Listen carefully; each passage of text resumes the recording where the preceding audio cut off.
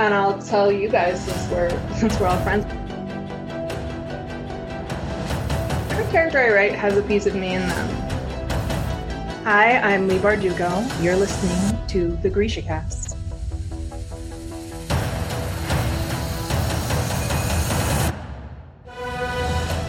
Welcome to Grisha Cast, episode 93. In this episode, we are humbled to bring you a conversation with a best-selling author whose first published novel was Ash, and that's just where it started. This is your host, Eric. And I'm Terry. From Nashville, Tennessee, this is your podcast for all things Grishaverse. A world created by Leigh Bardugo, who unknowingly introduced me to this episode's very special guest. Moi Savayani casters! Hi! Whew! We got that in there. We did. Yeah, so let's start off by, of course, we've got some listener cities to thank. We sure do. First is a big old shout out and a hello and a we love you to Antipolo, Philippines. Woohoo! And then shalom to Lodi, California. What's up, guys? Yes. So, how are you? I am fantastic and very excited about today. Well, good. I am too. I know. This is very exciting. So, this episode, we do have a very special guest with us. Our guest is the best-selling author of the National Book Award finalist Last Night at the Telegraph Club, which was named by Oprah Magazine as one of the 50 best LGBTQ books that will heat up the literary landscape in 2021. Her debut novel, Ash, a retelling of Cinderella, was a finalist for the William C. Morris YA Debut Award, the Andre Norton Award for YA Science Fiction and Fantasy, and the Mythopoeic Fantasy Award. She has been a 3-time finalist for the Lambda Literary Award, and this is just the short version of this bio. We are honored to introduce you to our very special guest, Melinda Lo. Hi! Hi! Welcome. Thank you so much for having me. Thank you for being here with us. Yes, and sorry for my little slip-ups in your bio. Don't worry about it. No one can pronounce that one award. I don't even know how to pronounce it. So I shouldn't put it in there, but because it confuses everyone. Mythopoeic, right? Maybe that's it. It might be. I think it's Mythopoeic. I stumble over any words all the time on this podcast. Seriously, if you ever have the time, you want to go back, I really seriously stumble over anything. So, anyways, we are so honored and glad that you decided to do this with us. We're so excited to introduce you to our audience. And so to start off, we are Grisha Cast. So, oh yeah, what are you familiar with in regards to the Grishaverse and Leigh Bardugo? Well, I'm familiar with Leigh as an absolutely wonderful person who has been an incredible supporter of my book, Ash, and is just fabulous in general, obviously. I have watched Shadow and Bone on Netflix. Obviously, I watched it all. My wife and I watched it in a week. It was we were very sad when it was over, and I'm so happy there will be a season 2. And also, I have read Leigh's other books. I've read Ninth House and her Wonder Woman novel, which they were both so fun. I love them. That's awesome. I haven't read Wonder Woman, but Ninth House I have, which is incredible. But we haven't covered that on the show, and Terry hasn't read it yet. We haven't gotten there yet. So, I won't spoil it for you. Thank but you. It's so good. It's so good. It is. Yeah, it's incredible. My husband even read it in a night, and he doesn't read YA it's an adult book, but he doesn't read fantasy. So that shows you. Doesn't read fantasy. I know. Well, we'll have to have a conversation later about him. It's not really that he doesn't read fantasy. He just doesn't read because he has this addiction where literally if he starts a book, he can't put it down until he finishes it. And I'm not kidding, the house could be burning down around him and he will still be reading the book. There are the couple times that I've woken up, I went to bed, he was reading, and woke up the next morning, he was still reading and finished it. So, sometimes I have that same problem, to be honest. I do too, but I don't see it as a problem. He does. So Oh, okay.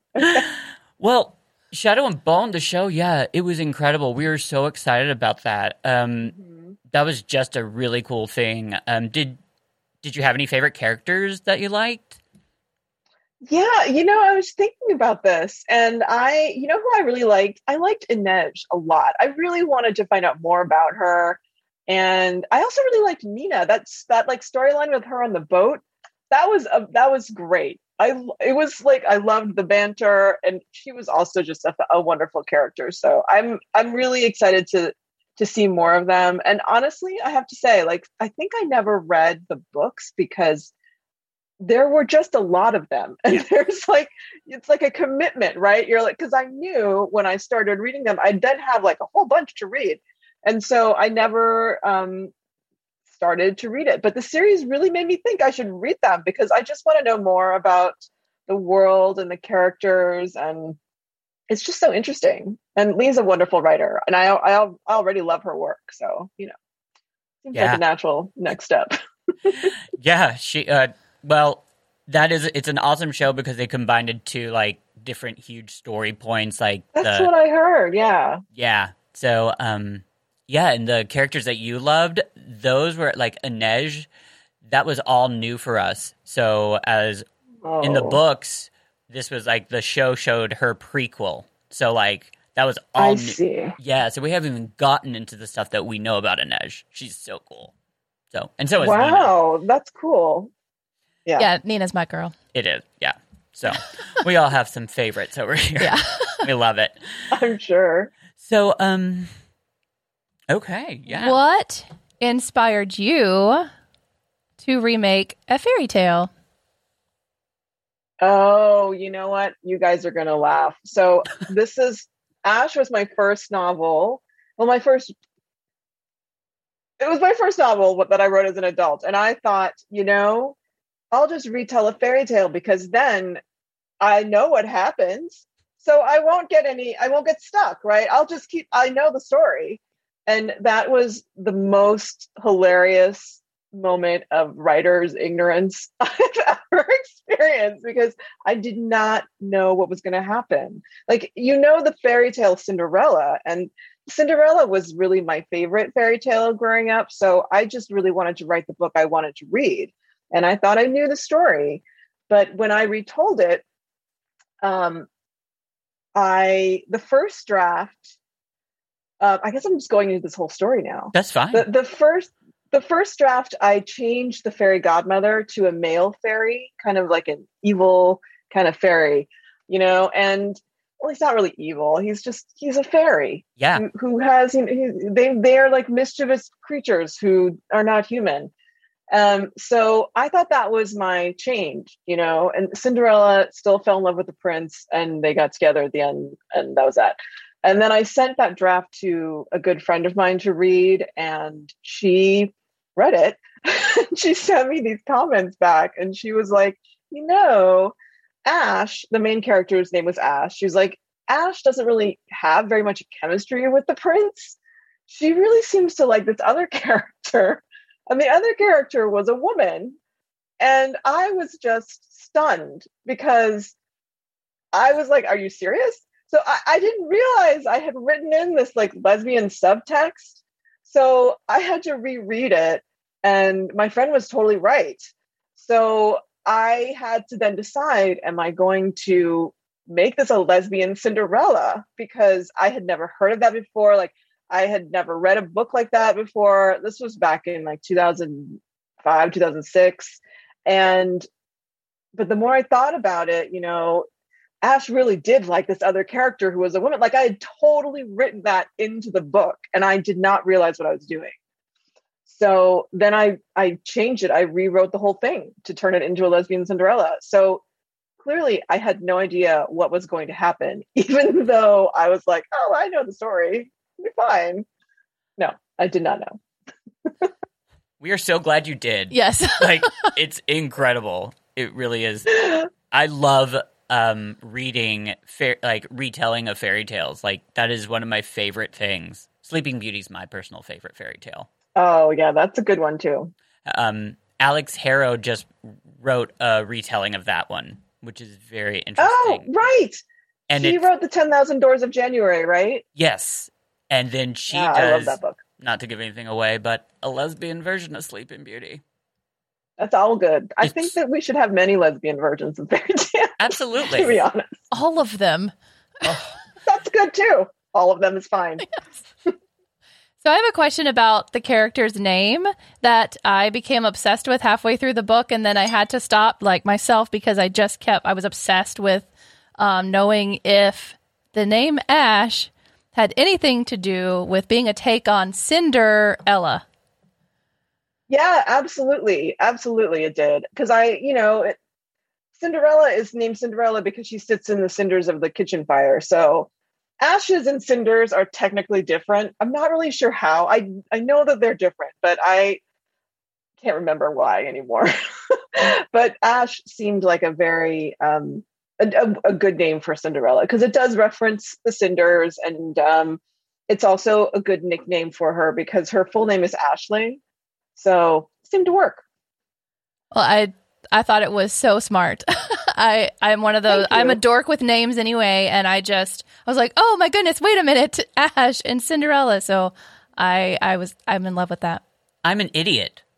I had no clue until you just started saying that. I was like, oh my God, how did I miss that? Like, I read the book and gave it to her. Mm-hmm. Like, I mean, I can't believe I totally missed that. Yep. Wow. Well, thank you. But you always do that. You always do help me see things anyways. Well, cool. Okay, so another thing that I've noticed. So I've read Ash. I have not finished Huntress. I love it, but like I haven't finished it. One thing that I have noticed, like I love fairy lore and like love it. Like have so many books just on like fairies and grew up like looking at the Brian Froud like books. I've noticed that like you really actually do know your fairy lore stuff. Just because it surprised me, a lot of people don't. Like just some of the references you have are like right on. So I was just wondering, like, I mean, do you love fairy lore as well, or did you just kind of like look some of that? Like, you did just an incredible job with some of the parts of it. Like, it's great. Thank you. Yeah, I when I was writing Ash, it was right after I dropped out of grad school. I was going to be an anthropologist, so I was very interested in folklore in general already. So I did a bunch of research into fairy folklore when I wrote Ash, and that's why the fairies in the book they're very much based on Irish and English fairy folklore. So I've definitely read many of the original oral tradition fairy tales, and read some of the works by Catherine Briggs, who did a lot of research into fairy folklore. Yes. A lot in the early 20th century, I think. And she was a folklorist. So that's where the fairies come from in my books. I really just borrowed from real myth. You know what I mean? That's incredible. I actually have been trying to find the Catherine Briggs novel, and you can't, like, I mean, I found a small, like, version where it's got a couple essays, and then somebody had it on sale for a couple $100. But yeah, it's hard to find some of that stuff, but that's so cool. Yeah, I love fairies, so. Yeah. I'm going to circle back around. If I had novels like Ash when I was younger, I would have felt much less confused and much less alone. So how has the response been in the queer community for you? Because I imagine it's very positive. Yeah, it was really a wonderful experience to have Ash published. I have to say it did feel a bit like a fairy tale, honestly. I mean, when it came out, it was one of the very few young adult books being published with LGBT characters in it at the time. Like, there are so many more now, but only back in 2009, it was a much smaller number of books. And Ash was one of the very first fantasy novels with queer characters in them. So what was unique about Ash at the time was there was no coming out story, because being queer was normal in Ash's world. So she didn't have to come out, right? It was just normal. You just fall in love with who you fall in love with, and that was fine. And I really did that deliberately because I wanted this to be a fairy tale. You know, like when you read a fairy tale, there's not suddenly like a coming out story in the middle of it. So for her to have the fairy tale, it just meant that it had to be totally normal for her to fall in love with a woman. And everyone had to envy her for having that opportunity, really. So that's the way it went. And I definitely have appreciated the feedback I've gotten from readers over the years. I've had a couple of readers write to me and say that they met their partner while reading the book together as friends. Aww. And they like fell in love while reading the book. And then at least one or two of them have gotten married. It's been so touching to me because that's certainly something I never imagined would happen. You know? That's incredible. You've changed people's lives. And you're right. The book has changed people's lives. I don't know about me in particular. But the book wouldn't be here without you. Well, I know, but it becomes its own thing, you know. Once it's out of my head, it takes on its own life in a way.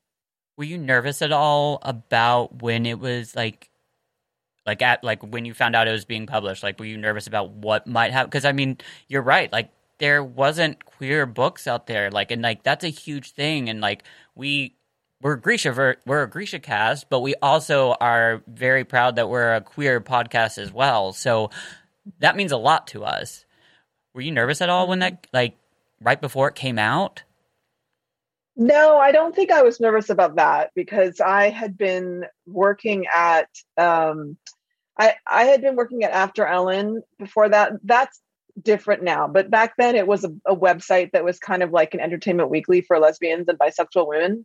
So it was a huge website at the time, and I knew that there were millions of us out there, you know, who wanted to read books like this. And I thought there is an audience for this book, even if the mainstream doesn't believe that we exist.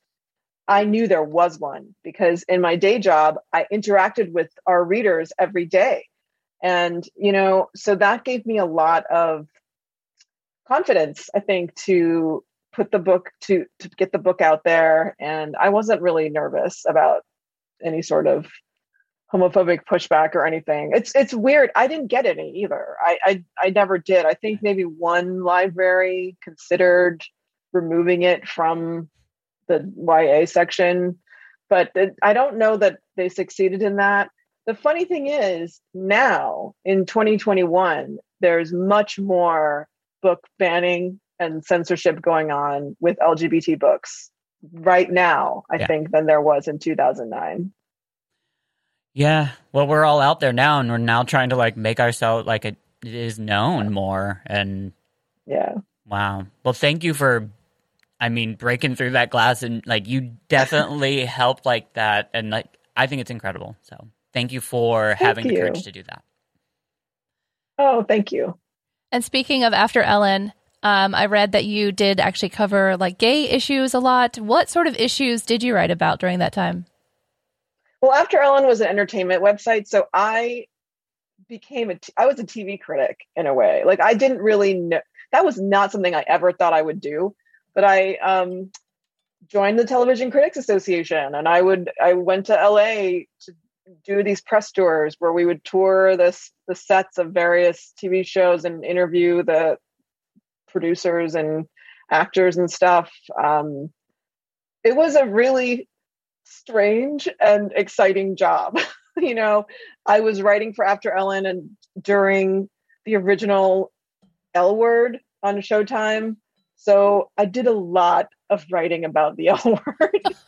I got so tired of that show. It was a big deal at the time. It was huge because there really wasn't much TV about lesbians. There still isn't, but there's so much more now than there was back then. It's kind of incredible how it has grown, even though there can always be more. I feel like there could always be more. Agreed. Yes. And going back to being an anthropology student and a world builder yourself, what other make-believe worlds do you love or want to visit, kind of outside the fairy tale world, like, you know, other fandoms or anything like that? You know, this is so funny because one of my favorite authors is Holly Black, who writes Oh my God. so many amazing fantasy novels about fairies, right? But I do not want to visit the Holly Black fairy world. I do not want to visit those worlds. It's dangerous there. Deadly worlds of danger. Yes, I do. I don't want to visit them. That's not the first time that's come up. Lee said we'd travel there together, by the way. Yeah, so I love her books. I don't want to visit them. Where I would love to go? Well, this is kind of cheating because now you can kind of go there, but I would, Star Wars.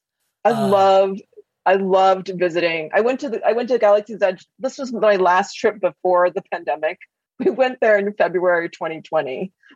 Wow. At Universal in Florida. It was amazing to see. I mean, you got to fly the Millennium Falcon. You get to go on what are those? Oh my God, I have no words now. The spaceships. Yeah, I know what you're talking about. I have no clue what they're called There's either. a ride.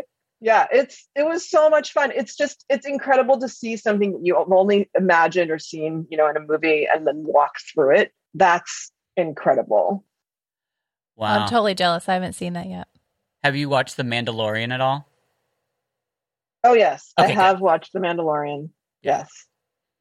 Enjoyed it a lot. Yeah, it's just so good. So if it weren't enough to write a lesbian fairy tale, you now wrote about Chinese American lesbianism in Late Night at the Telegraph Club, which, by the way, is totally in my to-read pile. And you even wrote about specific Asian American lesbians in your blog. Representation is definitely important to you. How can we, as a collective society, safely have these discussions to bring more queer people of color to the forefront?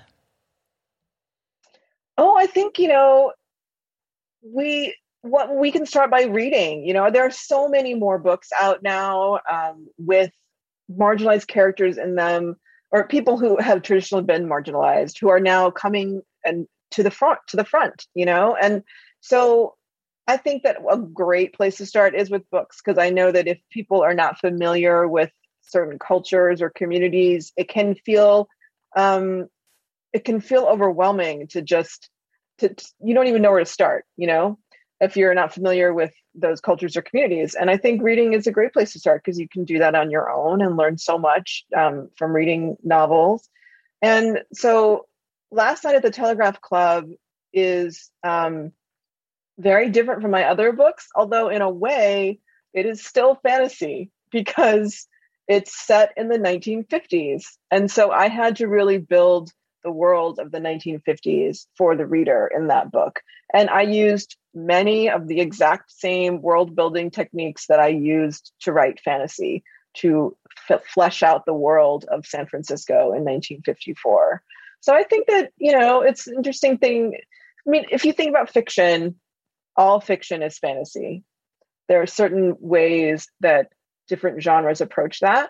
And historical fiction really, I think, does have a lot of crossover with fantastical fantasy, Yeah, I agree with the books and reading being very important. There's a quote about, in the end, we will only love what we know and know what we understand. And I think, reading about these things and actually getting to know about these issues, that's the only way to truly, feel something positive towards them. So I completely agree with you.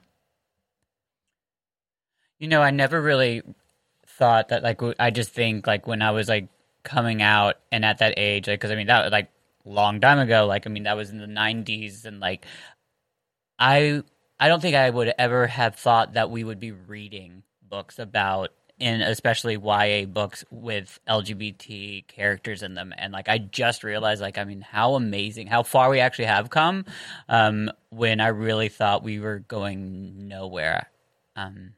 Anyways. Yeah, there's been an explosion just in the last 4 to 5 years within YA. There's been so many more books.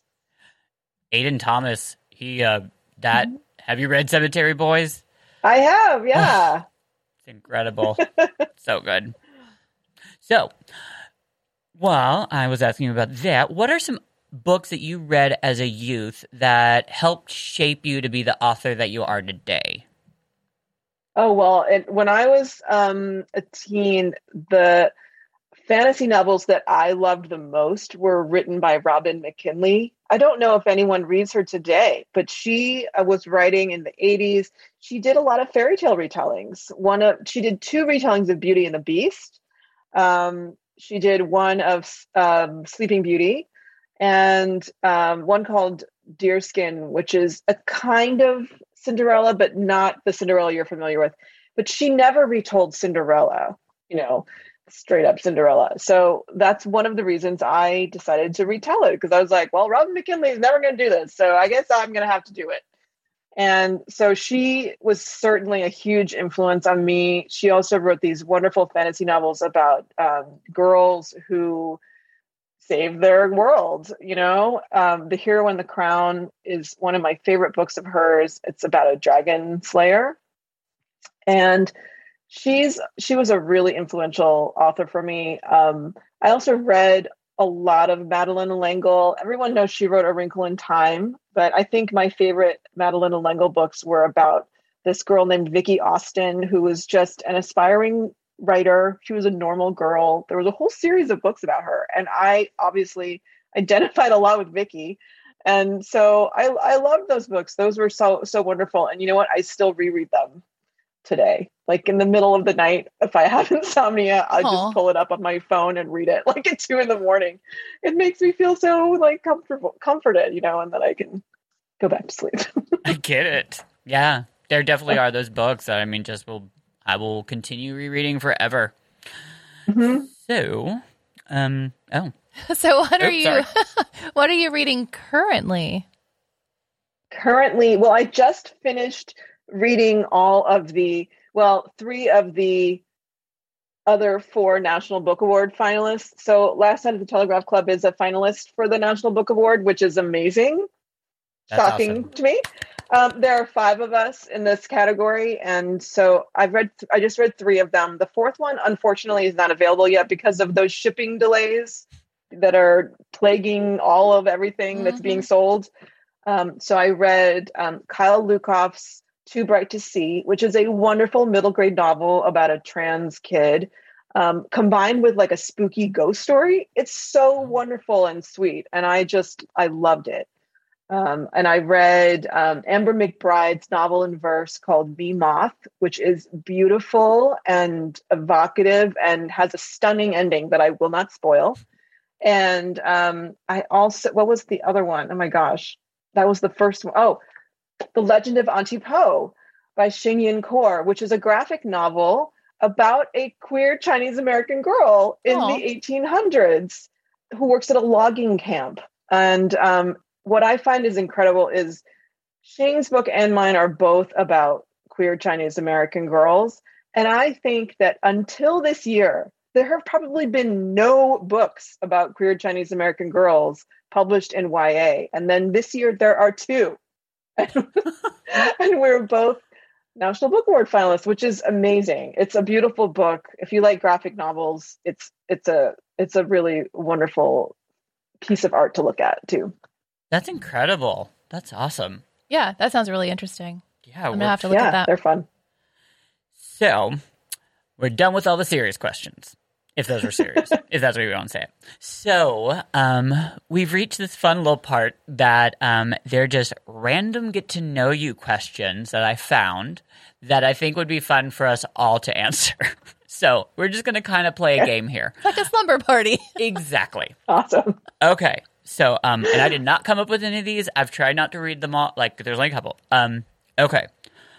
What activity kept you sane while the world was in lockdown? Reading? For me. Driving around. You drove? Yes. Oh, goodness. Got in the car and drove around. How about you, Melinda? I have to say it was reading as well. Reading mystery novels. Ooh. Just constant murder happening in my imagination. Yeah, because we kind of wanted to do that to the world. Yeah, there was that. If you could invent a new dish, what ingredients would it have? Okay, so mine would have cheese, melted cheese. I love cheese. And see, now I'm getting off onto like, oh, well, that'd be like my entree. And then I want to think about dessert, but I'm not going to do that for you guys. Ingredients. Yeah. Cheese and some nice spices. It's got to be melted cheese. Yeah, melted cheese. There you go. Cheese and spices all melted like the top of a pizza, but without the crust. All I can think of is like tacos. Like all I want is like, a whole bunch of cilantro and salsa and sour cream. Tacos. Yeah, tacos. Yum. All I can think about is ice cream. And I don't really know what I would put that in. I just kind of just want to eat it. What's your favorite type of ice cream? Oh, I have so many different flavors that I love. I love ice cream. Salted caramel, always a favorite of mine. I also really enjoy good coffee ice cream. Yeah. Our producer's probably about to like, pass out. Yeah, the producer is wooing back there. And what is good?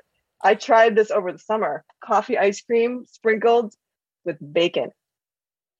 Interesting. I know. It sounds weird, but Chris is losing his mind. I know, and I can't hear what he's saying, but I just hear noises in the other room. You've now made him hungry. Yeah. Well, okay. So, if you could completely get rid of 1 month out of the year, which month would it be and why? Crap, I put myself first, too. Okay. I hate, is it August or September that's the hottest here? August. Okay. Oh, but there's some really important things in August. Okay, well, I'd get rid of August and move my important things over to, the winter, because that's what I like. And, I'm moving it because I absolutely despise sweating and heat, and I live in Nashville, Tennessee. So, it's a problem. I'm going to say January because December is so fun, and then all the lights go away, and then January is just dark and cold and stupid. It's sad. Yeah, it's really sad. I don't like it. See, I thought about January, but I have settled on March because in Massachusetts, by the time you get to March, it's like winter is not over yet, and spring has not started, and it's just like you're so tired of the winter. Like, just skip to April. That would be better. So, is it get rid of March? Is it like New York there, where it's like it's the weird where everything is just kind of like slushy and weird and brown? It's definitely brown. Yeah. It's not so. It depends on how cold it is, whether it's slushy or not, because it could just be like brown piles of ice, which is not fun. So, yeah, it's not cute. I lived in Minneapolis for a while, and I remember the exact same thing. Like that's the month where it just like the white it's no longer white. It's just like looks dirty ice everywhere. And yeah, you're right. I agree. So, what's the funniest place you've ever fallen asleep? Funniest? Huh. I fall asleep at a lot of places. I mean, I guess this isn't really counting dozing off. I mean, hasn't everybody dozed off a little bit at work? No. See, I don't have an answer to this because I'm such a light sleeper that I can't fall asleep unless the conditions are just right. So I don't have an answer. Well, I mean, I fell asleep in one weird place once. I went to the Metropolitan Opera, and we had seats nosebleed seats way far up. I fell asleep at the opera. But I was no one saw me. I don't think it was dark. We were in the way back. I could get it. It's kind of like going to the symphony. Sometimes I feel like I could feel like it's just too relaxing. It's very relaxing. It's dark and there's music. Yes. Yeah. They've started changing the movie theaters now with like the crazy seats that like lay back, and like it's now just like, I mean, that's just a setup for me to fall asleep now. You fell asleep at Downton Abbey. I know. If we go to my theater, which has the crazy, crazy, awesome seats, I fall asleep at everything. But I mean, they set it up like that. I need to be sitting up. I should, but I mean, that's my fault. I shouldn't. Anyways, okay. Did your parents have alternative name options that they were considering when naming you? What were they? Yes, it's embarrassing. So I'm Eric, but up until I guess almost the last hour before I was born, my mother had been convinced she was going to name me Elvis. Thank God my father stepped in and said, no, you're not doing that to our son. So. Oh, you'd be super gay boy with the name of Elvis. Elvis would be horrible. It would have been. You would have grown into it. People grow into their names. Yes. Yeah, but I would have been Elvis Ginsburg. That doesn't really flow. It would have been all right. Well. Memorable. True. Yes. So my parents were huge fans of whatever that big Southern, I can't think. Gone with the Wind. Wow, my brain just went floop. So I was almost named Tara after a freaking house. And then my mom's side of the family, last name is Perry. And so they kind of went back and forth of Tara, Perry, Tara, Perry. So they mixed the two and named me Terry, but they gave me the man spelling of it. So when you're talking about growing into your name, I think that had a lot to do with my personality because I was called Mr. all the time. And now that I'm this age, I'm like, yes, please call me Mr. I thought you were going to say Scarlet. When you're talking about Gone with the Wind. I would have much preferred to be called Scarlet. Sometimes I wish I had a more poetic name instead of a very manly name. But now again, I'm older, I'm like, yeah, dang right. Perry. Yeah. Well, I was born in China, and I don't think my parents had a different name for me because Chinese names are very unique. So I had a Chinese name, but then we came to America. I was 3.5 years old, and no one could pronounce that name. So when I went to first grade, I chose an English name, Melinda. And I will tell you that I picked my own name, wow, Melinda, and I almost named myself Mary Ann. Oh, thank God I did not name myself Mary Ann. I think it's because I was obsessed with Gilligan's Island at the time, and luckily, I think my mother told me that my grandmother convinced me that Melinda would be better. Wow. That's cool to be able to pick it. Yeah. That's awesome. We adopted our son this past year, and when we were talking about the name, his last name, what he wanted to do, we were like, here's your options, because, my husband and I both still have our same last name, so, we didn't, and I'm just saying this because it was really funny. We gave him the options, and then I walk into the living room, and he's asking Echo, what is the Japanese saying for wind? And I was like, what are you doing? And he's like, the name. I was like, no. Not anything. You have to pick one of these. So, anyways. He was going to appropriate his name. Yeah, totally. If your hometown was a food, what food would it be? Okay. Okay, wait. Hometown, so not where I live now. Okay, Bellevue, Nashville. Yeah, we grew up really close to. We did. We grew up I was in one subdivision. She was next door, but we didn't hang out then. Yeah. Oh. But it's Nashville, so it'd have to be country fried chicken. Yeah.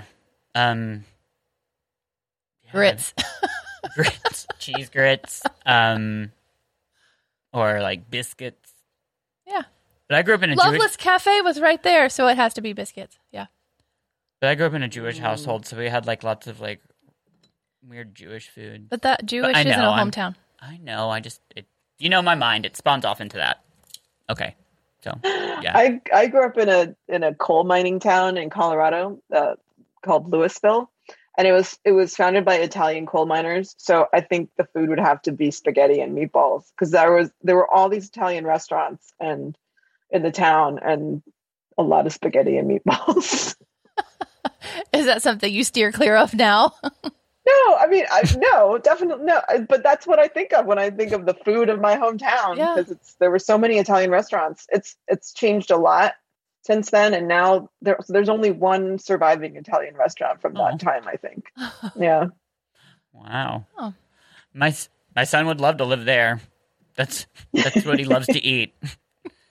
Okay, so here it's a good dish. It is actually, and it's very you can change it up a lot, to be honest. Here's our last question: what's the worst fashion or hair decision you've made? Okay. I just think for a second.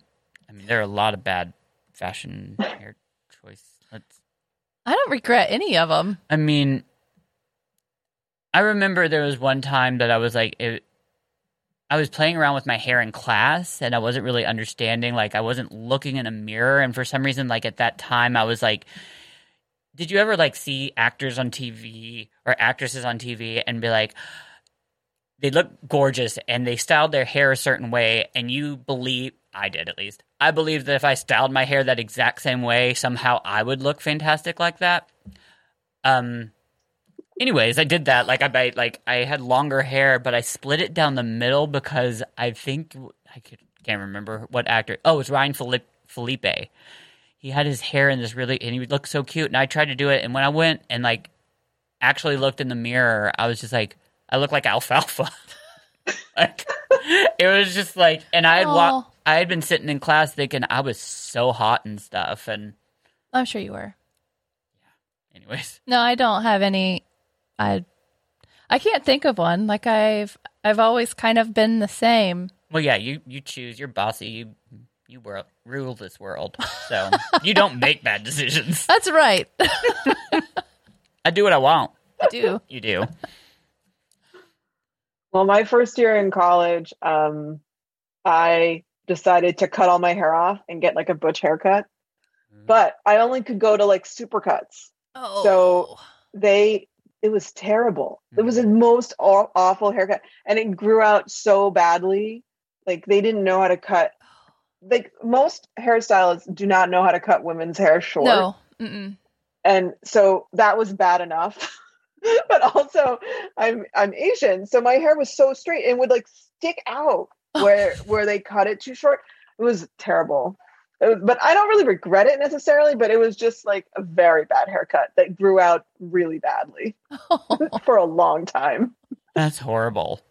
I think we all go through the what would I look like with a butch haircut phase. But you actually followed through. I did it. I did it. And then I never did it again.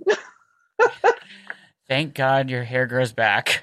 The closest I've ever gotten is just shaving, doing the half shave thing. I've never. Oh, the side? I've never gone full butch. Yeah. There's still time if you wish. There is still time. Yeah.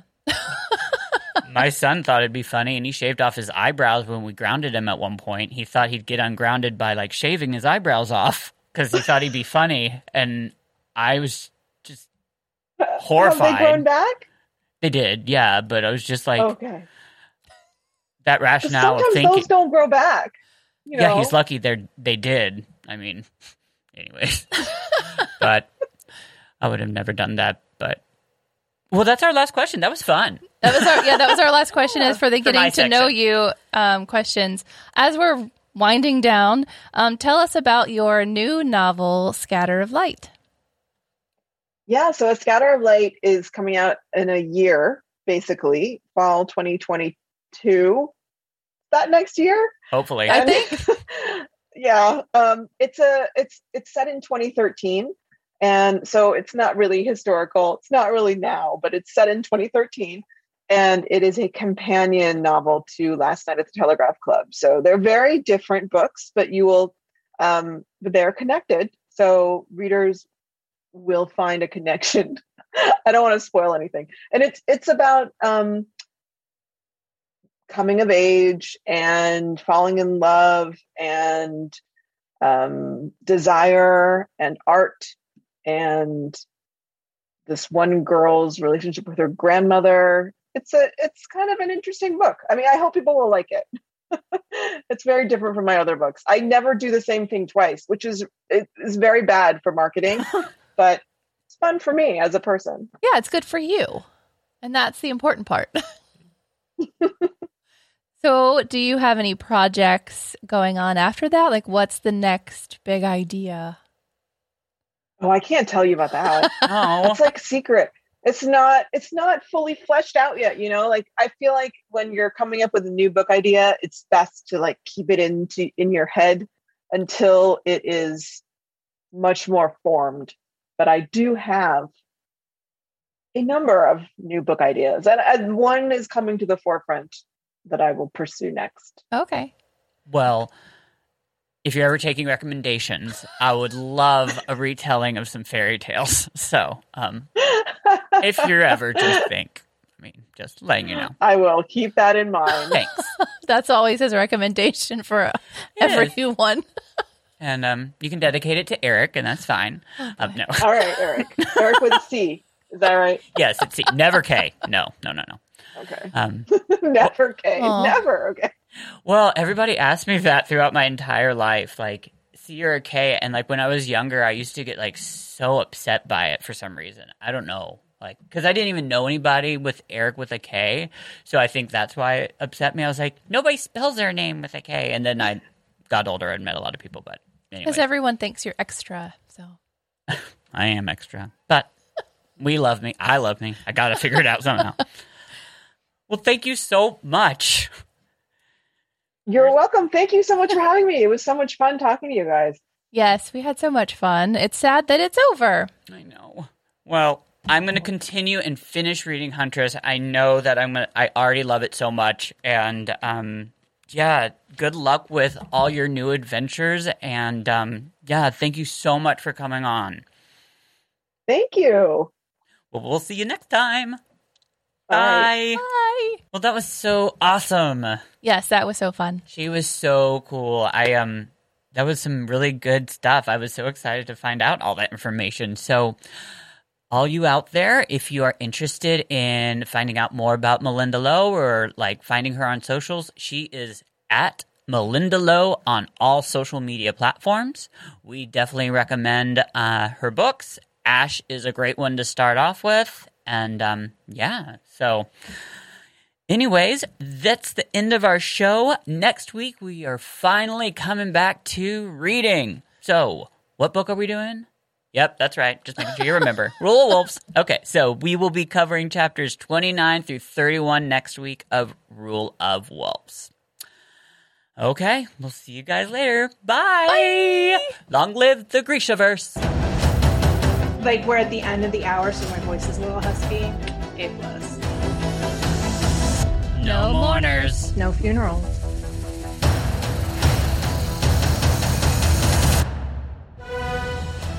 This has been GrishaCast. Connect with us on the web at GrishaCast.com. Send an email to info@GrishaCast.com. Follow us on Instagram, Twitter, Facebook, YouTube, TikTok at GrishaCast.